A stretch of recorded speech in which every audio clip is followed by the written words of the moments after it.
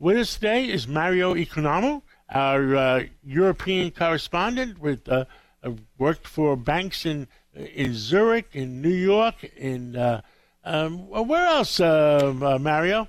Yes, good morning, Cats Roundtable in London. Give us an update. What's going on in Europe? I understand Ukraine is getting bombarded real bad. They're out of power. What else do you hear? Yes, that's true. And in fact, Mr. Kissinger, Henry Kissinger, just came out, and he's going to be putting out an article in a paper, I believe The Spectator, wherein he's actually calling for a negotiation and dialogue to end the war in the Ukraine. Pretty much everybody now is realizing that this can drag on for many years to come unless both sides sit down at the table with both the European Union, the U.S., and China present in order to discuss a peaceful end to the hostilities.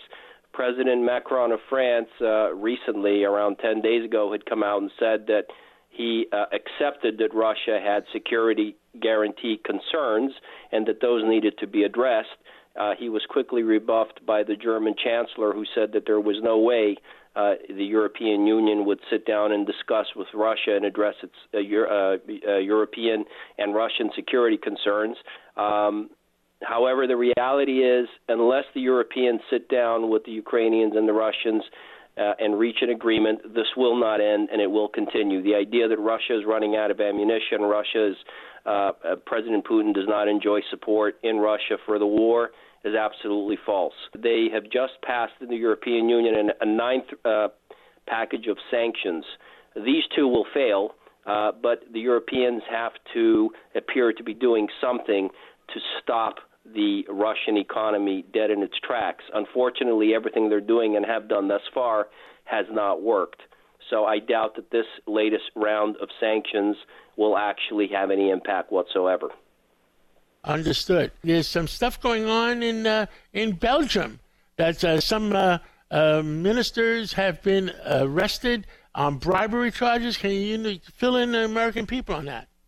Yes, this has to do with something that's being referred to now as Qatar Gate, and specifically the European Parliament has 14 vice presidents. One of them was arrested and taken into custody along with her partner, as well as along with a couple of other Italians who ran non-governmental agencies, organizations, NGOs.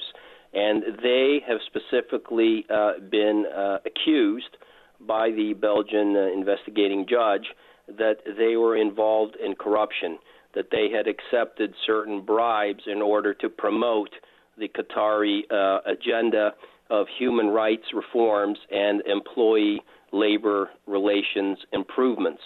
This is all because of the World Cup that is happening in Qatar, and specifically the fact that roughly 6,500 migrant workers died in the process of building these stadiums. Qatar tried to change the image of the country itself, and the allegations are that these people were essentially paid to promote and create a positive picture of Qatar. The courts will decide ultimately whether or not they did accept these bribes. There were bags full of cash that were found in people's homes. I understand Europe was people were taking bribes like no tomorrow. That's absolutely false. I mean, there always will be people in different countries and in different organizations that will be susceptible or open to graft, but the reality is in Europe, this was never a real problem, especially not in Brussels. And the Europeans have moved quickly to address this, because if they don't and they fail to address it, and they fail to address it in a concrete and substantial way, it's pretty much the end of the European Union, because the citizens themselves will no longer have faith in the institutions that represent them in Brussels and in Strasbourg. So the Europeans did move quickly, they did move decisively, and I suspect that these people, as well as others who are going to come up in the ongoing investigation, will be prosecuted to the fullest extent of the law, and there will be very little leniency shown to them with respect to the sentencing. Wow. And Mario, energy. Does Germany, does France have enough to provide heat for their citizens?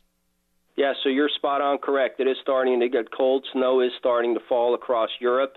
People are getting cold. People are doing their best to heat their homes. The reality is, in the United Kingdom, many people have stepped forward and said that most of their money now is going to heating their home, and many of the watchdogs in the UK are saying that going into next year, a lot of households will have to declare personal bankruptcy because they will be unable to pay their heating bills. I suspect something similar will happen in Europe. However, many of the governments are trying to stop this by providing subsidies to households. The problem with providing subsidies to households, all they essentially do is they're a transfer of taxpayer money to the government into subsidies and back to the energy companies.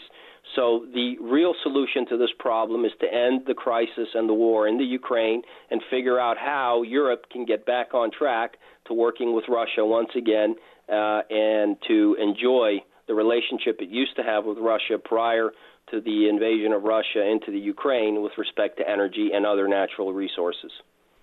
Mario Economou, thank you for bringing all Americans up to date, and we'll catch up with you again real soon. And 7 days till Christmas. Go out shopping. Thank you, yes, and everybody Merry Christmas and Happy Hanukkah. Thank you.